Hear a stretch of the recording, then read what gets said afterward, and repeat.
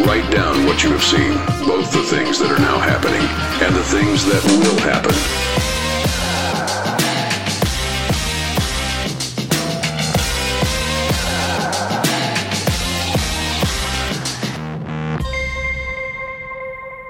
Good morning, Abundant Life Church. Man, what a summer we've had together. I've been really enjoying walking through this series in Revelation, taking a look at these 7 churches and recognizing that God is the one who's absolutely in control. Now, don't worry, I'm not going to preach via video this morning, but I did want the opportunity to introduce our speaker this morning. You know, our church is led by a team of elders, that they're men and women that God has called. He's placed them into a team that oversees, cares for, and guides our church. And I'm so grateful and so appreciative of that team and the team that I get to be a part of that works and serves in that capacity. And today, you're going to hear from one of our elders. And so I want you, would you put your hands together and would you welcome Nick Kirkwood as he comes to share God's word with us today.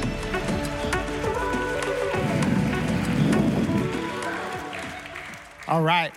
Good morning, Happy Valley Campus. I am excited to be here and talking with all of you today. Before we get going too far, I wanted to take a quick second just to pray as a congregation for what's going on over in Maui. And so if we can just take a quick moment to, as a body, stand as a group of believers and just pray for the families that are involved. Father God, we love you. We know that you are all sovereign and all powerful. And God, we pray that you would just take care of the people that are impacted in Hawaii, Lord God, that the island of Maui, you would be there with the families, the friends, the people that are impacted. And we just ask for your peace that surpasses understanding, that you would be a covering for the people impacted. In Jesus' name, amen. All right. I came up with 3 questions that I think most of you are asking yourselves right now. The first one is, who is this guy? So Gareth did a good job of introducing me. My name is Nick Kirkwood. I have the privilege of serving as one of the elders here for the church, but I've not had the chance to speak with any of you from this capacity before. So I'm excited to do so, but that's who I am. The other 2 questions are things that I get asked every single day. So the first one is, how tall is this guy?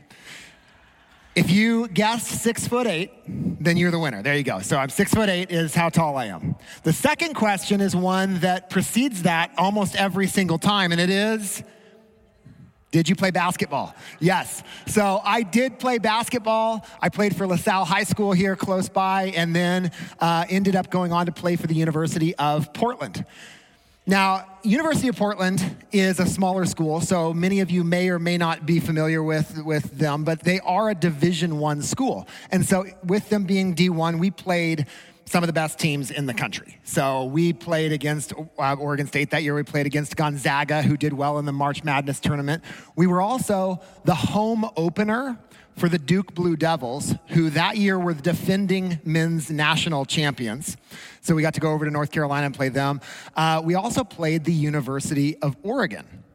Now, playing the University of Oregon was interesting because at the time they were ranked 6th in the country.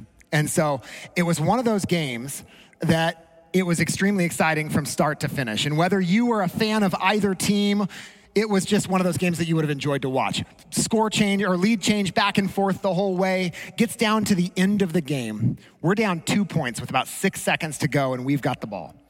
The ball goes out to one of our guards who, in a true movie finish moment, gets a shot right at the top of the key for 3, okay? He literally comes off, and it's one of those dream moments as a kid, right? The ball leaves his fingertips, and milliseconds after it leaves his fingertips, the buzzer goes off. So the ball's good, but it all depends on this shot. It all depends on what happens here. So we're all waiting as, time slows down, and we're watching this ball slowly arc through the air, and minutes go by, right? Just waiting for it to drop, and it hits the back of the rim. Shoots upward up above the backboard, but it's not over yet. Drops back down right through the center of the hoop. So, student section is rushing the court, and we knocked off the number 6 ranked team in the country, and it was all exciting, and that was that. So, I maybe painted a picture right there that is a little bit misleading. Every single fact that I just gave you is that, it's a fact. But there's some other details that I want to fill in here that I think is going to quickly change your perception of maybe how good of a basketball player I was or even how good my team was. So that win against University of Oregon was one of 6 wins that we would get the entire season. We went 6-23. We were the worst team in the West Coast Conference, finished dead last. Most of our games, we lost by about 40 points, and that was kind of the norm. If you're familiar with the West Coast Conference, then you'll know that there's really only 2 schools, that you're going to come up with, University of Portland and Gonzaga. If you know another team in the West Coast Conference, you're either a diehard sports fan or you went to one of the other schools. It's not exactly a powerhouse conference. It's probably one of the worst conferences out there. Well, I want to say I walked onto the team, and at that time, so I'm 6'8", I was 6'8" then as well, but I was about 185, 190 pounds. So I was a little guy when it came to the position, because I grew up playing center. And so that's all I knew how to play. So I played it at a D1 level. And this photo here pretty much summarizes what it was like for me to try to play center at a D1 school. Everybody had at least 4 to 6 inches on me, and they all had about 100 pounds on me as well. So I got completely manhandled trying to play that position. Now, I also recognize this is a photo of Michael Jordan in the movie Space Jam, and I'm not about to try to relate myself to Michael Jordan, so I came up with a different character from that movie that's much better representation of my athletic contribution to the team with Bill Murray here. So if you remember the movie, he didn't do anything for the team. That was about me. I have one stat to my name. I got a single block, and that was it. And then the one shot that I tried to take in a game got blocked. So that was, that was kind of a wash. And that's about it. So I would argue, being the worst player on the team, being the worst team in the conference, I was probably the worst D1 player in the country back in 2001. But I will own that, and I'm okay with it. All right. You're probably asking yourself, why did he just go down this path with the basketball story? And I'll get to that in a quick moment here. But we are in the middle of a series on Revelation. And what we're doing is we're taking the first few chapters where there is a letter, a message that Jesus has for the 7 churches in Asia Minor. And we're looking at this from the perspective of the fact that these were real churches in a real place at a real time, and they have stuff going on, and Jesus is addressing situations with an actual people group. It's also a message for us today. But in order to understand what Jesus would say to us as a church body, we have to understand how they took the message then. What is it that was going on in the city of Sardis that we're going to look at today that we can then pull out and say what is happening that Jesus would say to Abundant Life Church or his church today. So we're going to go to Revelation chapter 3, verse 1, and we're going to start there. Write this letter to the angel of the church in Sardis. This is the message from the one who has the 7-fold Spirit of God and the 7 stars. Not going to take a lot of time to unpack that. Jesus introduces himself differently in each of these 7 letters. In this one, he is essentially saying, I am sufficient. I am enough for the church of Sardis. He introduced himself like this in chapter 1. It's a nod back to something Zechariah said in the Old Testament, but we don't have time to go into it. Bottom line is, he's saying, I am sufficient for all of your needs. I know the things you do and that you have a reputation for being alive. All right, so for a quick moment, I'm on the elders team here, and if we were to get a letter from Jesus at any point, we would have sat down as an eldership and we'd say, hey, Jesus had something to say to us. We need to read this. And so we would have gotten together in the room and we'd be reading it. And I'd say about right there, you probably saw it on the screen, you already know what's coming, but we would have gotten right there, we'd be patting ourselves on the back saying, oh, Jesus must see what we're doing here. He's excited. He sees our reputation for being alive. He probably knows we've got like some great women's ministry event that Carrie Underwood's coming to. We've got some great stuff coming up. We are the church to be at, and we're feeling real good about ourselves. But then it goes, but you are dead. Wait, did he just equate us to the University of Portland 2001 men's basketball team? That was my whole tie-in there, so there you go. That's why I brought up the story. There's a reputation for being alive until you get all of the details going on, and then you have this realization that, oh, there's more to this story, and it's the life that is portrayed maybe in an earlier version of the tale or with certain details does not necessarily hold true if you get the full facts. And so let's look at the city of Sardis and then at the church of Sardis and see what Jesus is addressing here.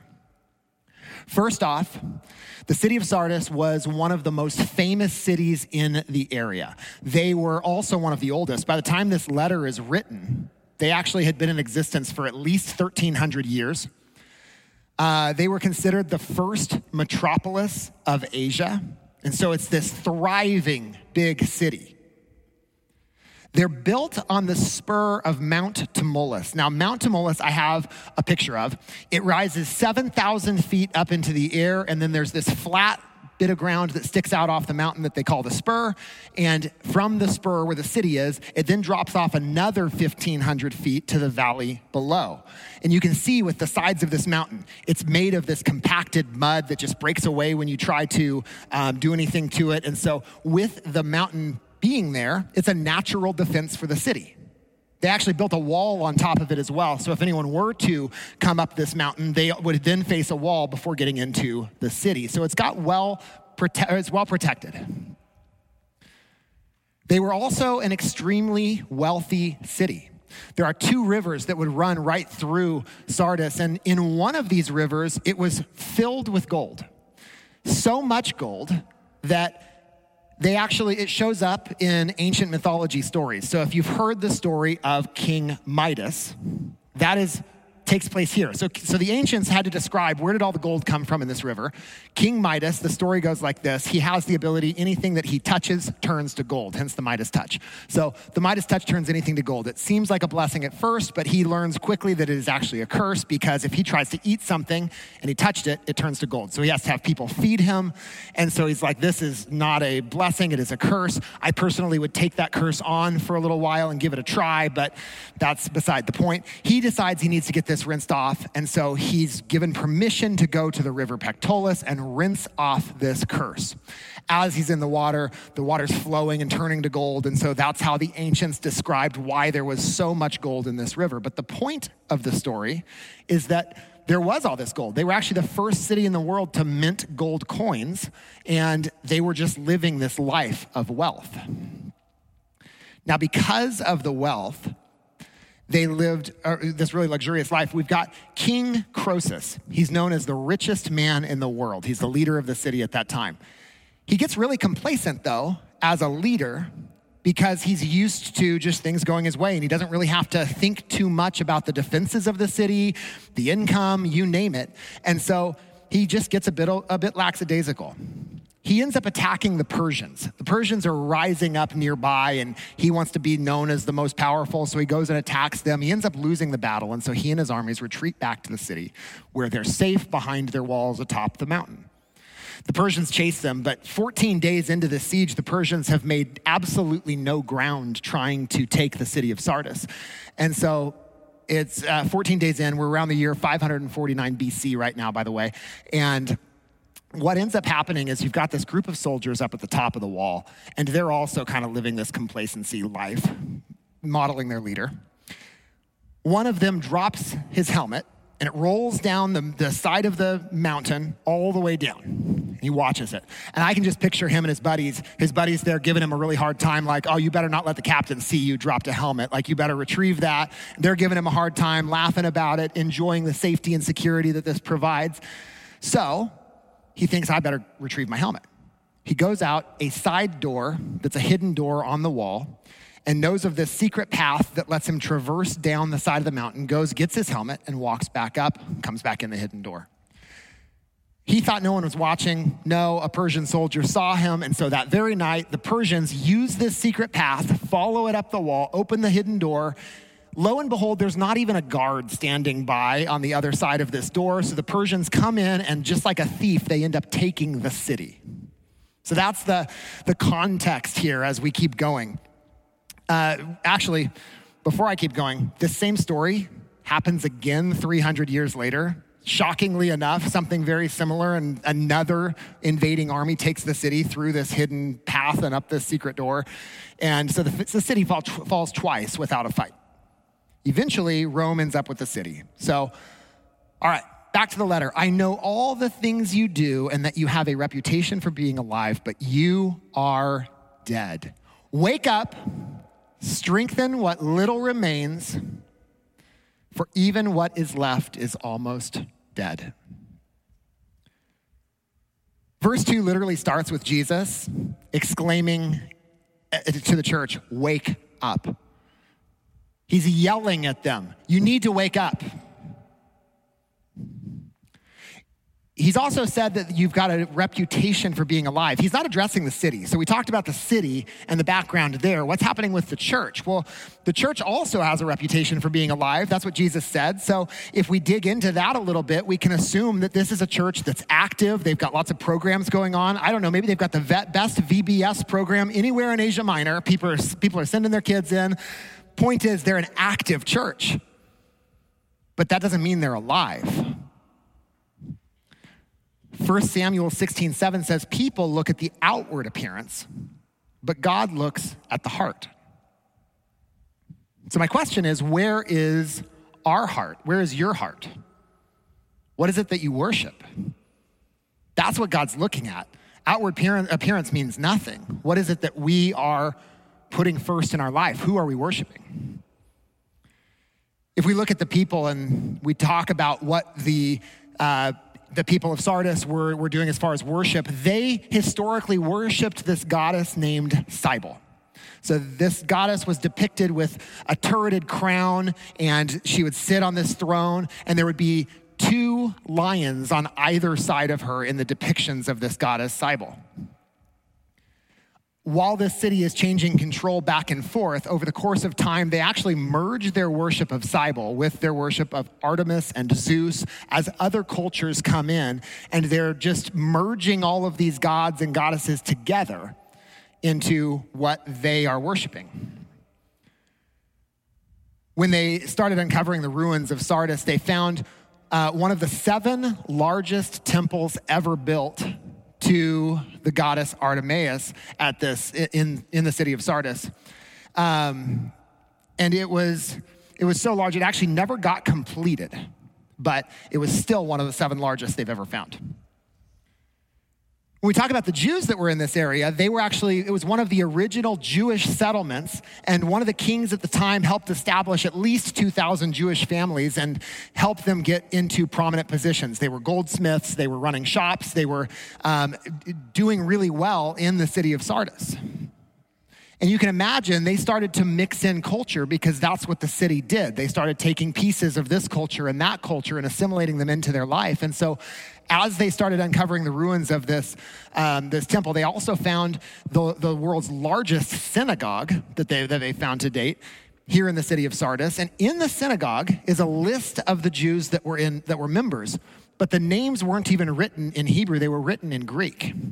Now, if that doesn't stand out to you, the Jews would have wanted to use their native tongue. Should have been in Hebrew, but instead of being in Greek tells us, this is the only synagogue they found it this way. It tells us that they started being okay with, what is the culture in this area? I want to fit in.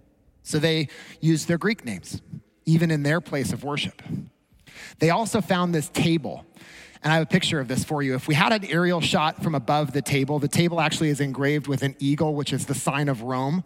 And what do you notice on the outside of the table in the 2 lions? So you've got pairs of lions flanking the table in the Jewish synagogue, which again is the symbol of Cybele. So you have this group of Jews who have actually started to pull from the culture around them, even in their holiest place where they would go and read the Torah and, spend time together. They're pulling that in.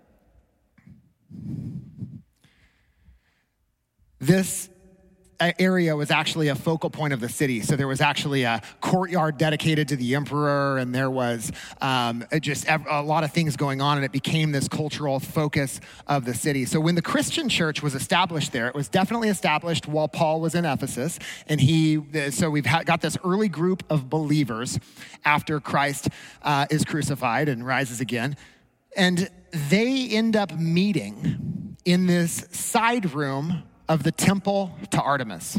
And so there's a picture that we've got of the ruins of the area here, and you can see we've got the temple of Artemis there. And in this little corner down here is the evidence of where the early believers, the 4th century church, would have met. So even as Paul has planted a church to represent Jesus in this area, they're meeting in a temple to another god.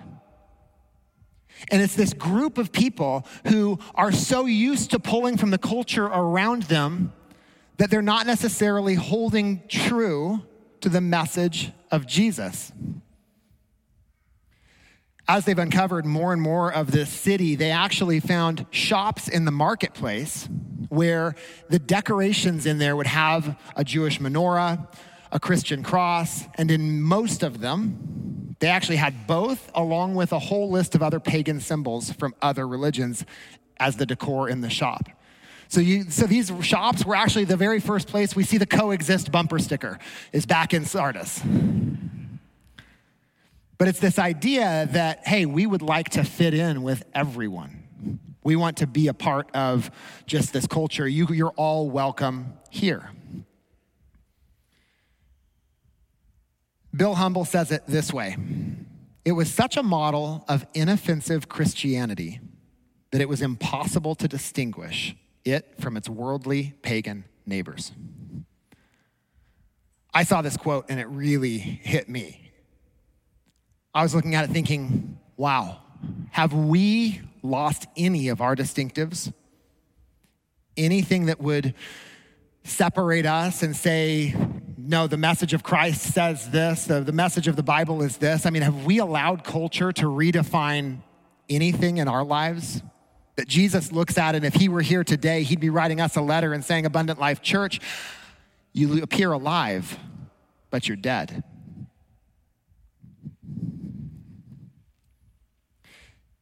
As we go to the letter, it says, I know all things you do and that you have a reputation for being alive, but you are dead. Wake up, strengthen what little remains, for even what is left is almost dead. The word used for wake up there is a Greek word, Gregorio, and it could be actually translated to be alert or to be watchful.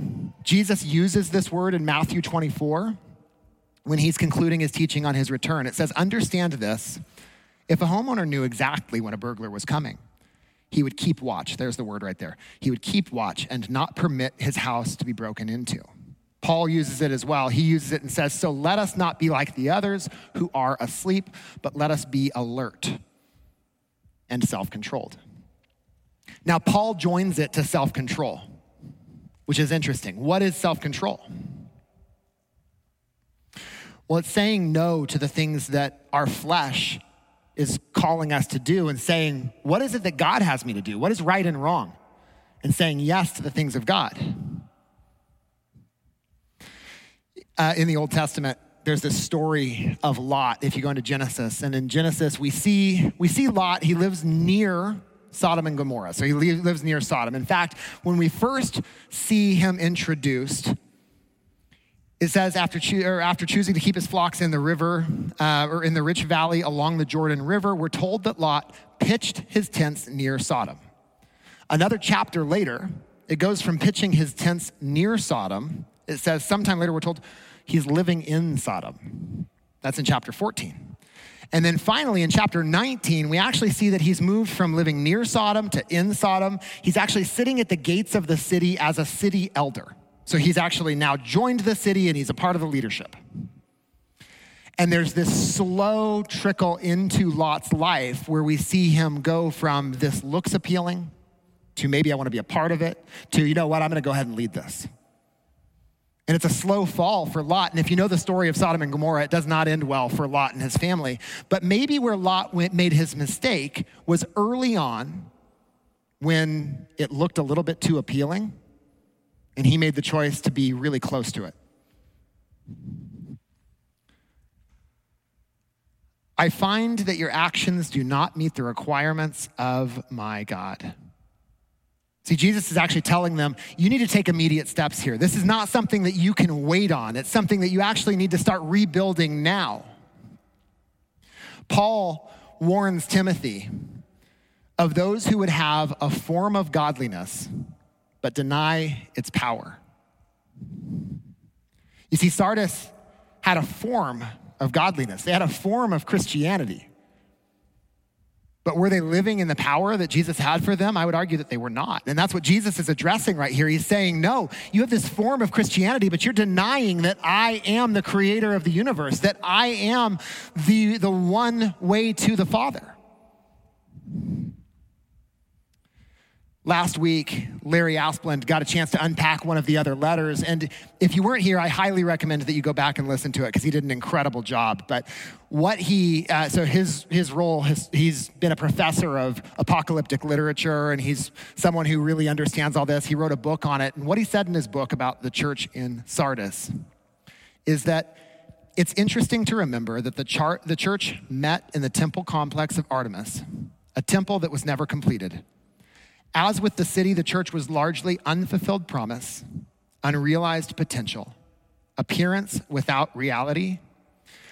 At some point, they had taken their eyes off the vision and without knowing it, had become blind. Back to what Jesus is saying. Go back to what you heard and believed at first. Hold to it firmly. Repent and turn to me again. If you don't wake up, I will come to you suddenly, as unexpected as a thief. The ESV words it this way: remember then what you have received and heard. You say there's not a direct exhortation of what they're supposed to be doing at this point, other than go back to what you already know. You need to obey what you already have been told. They needed to start remembering their first love with Jesus. What drew you in to begin with? What compelled you to come to me? My wife and I have the privilege of serving as marriage mentors here. And just a quick side note for this ministry has been an incredible opportunity to stand alongside couples who are maybe going through a harder patch in their marital journey right now, because it's not easy all the time, right? But one of the things that we've had the privilege of doing is standing along some couples who are just trying to do exactly this. They're trying to remember that first love. And oftentimes as we dig in with them, it's that process of trying to let God come in and speak to them, but it's also this process of remind me what it was like to begin with. And so that's what Jesus is saying to his church right now. He's like, come to me. Remember what our first love looks like. Repent and turn to me again. If you don't wake up, I will come to you suddenly, as unexpected as a thief. Now, do you hear the heart of the Father here? This is not a threat. This is not like, oh, hey, if you don't do this quickly, I'm coming like a thief and I'm gonna take all your stuff. That's not what he's doing here. He's actually saying, remember the fact that your city has already fallen twice simply due to complacency? You were not being alert. You were not being watchful. You weren't ready. And all of a sudden, 2 invading armies have taken your city in the past simply because no one was there and paying attention. And I'm imploring you to remember me as the Father, remember me as the Son. You've got to put me first. And so Jesus is calling out to his church right now, and he's saying, the time is coming where you and I are going to be standing face to face. The time is coming sooner than you think. And if you push it off, you're going to get to a point where all of a sudden you and I stand face to face. And the Bible says that every knee will bow and every heart will confess that he is the Lord. And if in that moment you have not had the opportunity to do that here, and now, while Jesus is imploring you to do that, he's going to have to stand there and say, I never knew you. But the alternative, and as we look into this letter more, there's another option, and that is that he's going to take you up, give you a hug, and say, well done, my faithful servant. And so there are these two responses that we are called to as believers that we have got to understand that now is the time to get our life and our mind set with Jesus to ensure that at that time we are in his book of life, which jumps ahead here. So if we keep going, yet there are some in the church in Sardis who have not soiled their clothes with evil. They will walk with me in white, for they are worthy. For they are worthy. You know, in the rest of the book of Revelation, only God and Jesus are called worthy.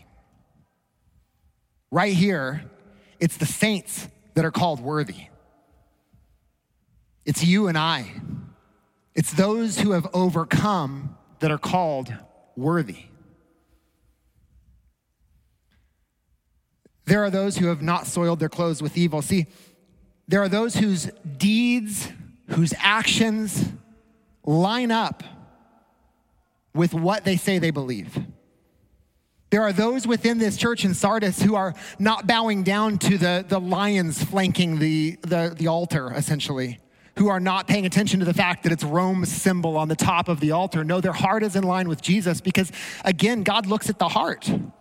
So regardless of the circumstances, it comes down to you and your personal relationship with God. And are you in a spot where you are bowing down to him, the Father? Or are you bowing down because you've merged this piece of culture and that piece of culture into what we've then created as our current right and wrong?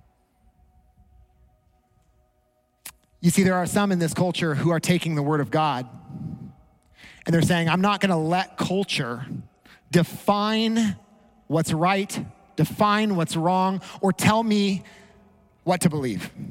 I'm going to look to this word right here, where it says, in the beginning, God. In the beginning, God created the heavens and the earth. Male and female, he created them. And I'm going to look to, what did God do from the beginning? What was his plan? Because I don't want culture to tell me. We've been through this cycle. Sardis is a perfect example of a city that allowed culture to tell them what truth was. And that's not what I want. I know it's not what this church wants. Larry spoke about it last week. David, Aaron, Gareth, they've all spoken about it in the past weeks. The culture at this time was all centered around these temples in each of these cities.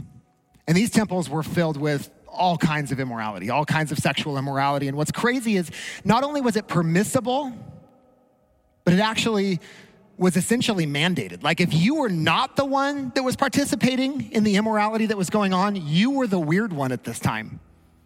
You're the one that the social media was lighting up as being the problem. The TikTok videos were all about how, can you believe this guy's not participating in the temple activities? Leave it at that. And it comes down to, did you stand firm on the word of God, understanding what is right and wrong and understanding what truth is? Jude 1:23 says, rescue others by snatching them from the flames of judgment. Show mercy to still others, but do so with great caution, hating the sins that contaminate their lives.